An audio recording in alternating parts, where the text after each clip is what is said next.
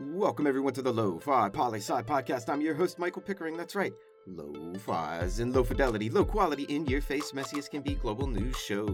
And here we're going to talk about our famous question, what's going on in the world today? And it's everyone's favorite day of the week. That's right, it's another Good News Friday. The news fresh off that press. From that shortwave section of NPR.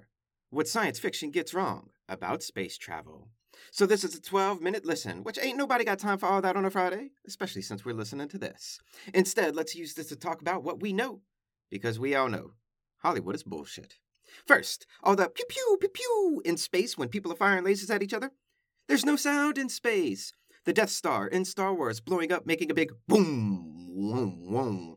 Again, no sound in space. Or the Enterprise in Star Trek making that powering up sound and going into pew warp speed. Again, all bullshit, Hollywood.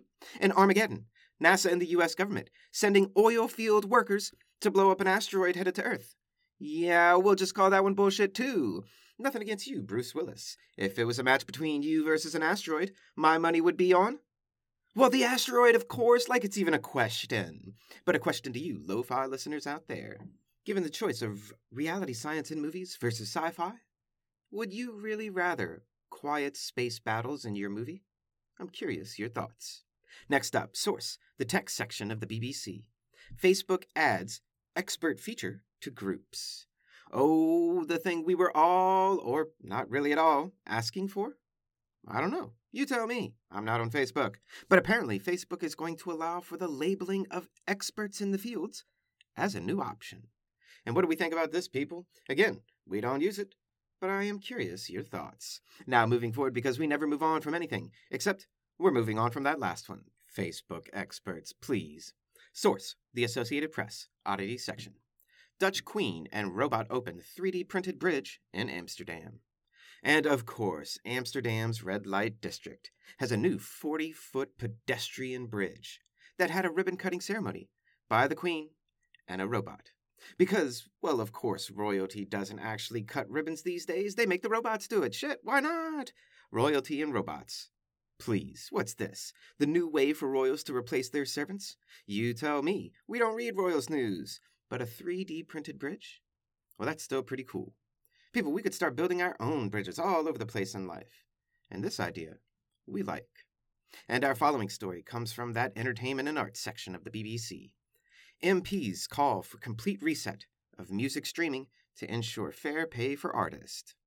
Now, this is pretty interesting stuff right here. You see, the UK is thinking about completely redoing the way the music industry and streaming work so that artists get paid a 50-50 ratio with record companies for streaming revenues, in comparison to the current 16% that most artists get off of streaming.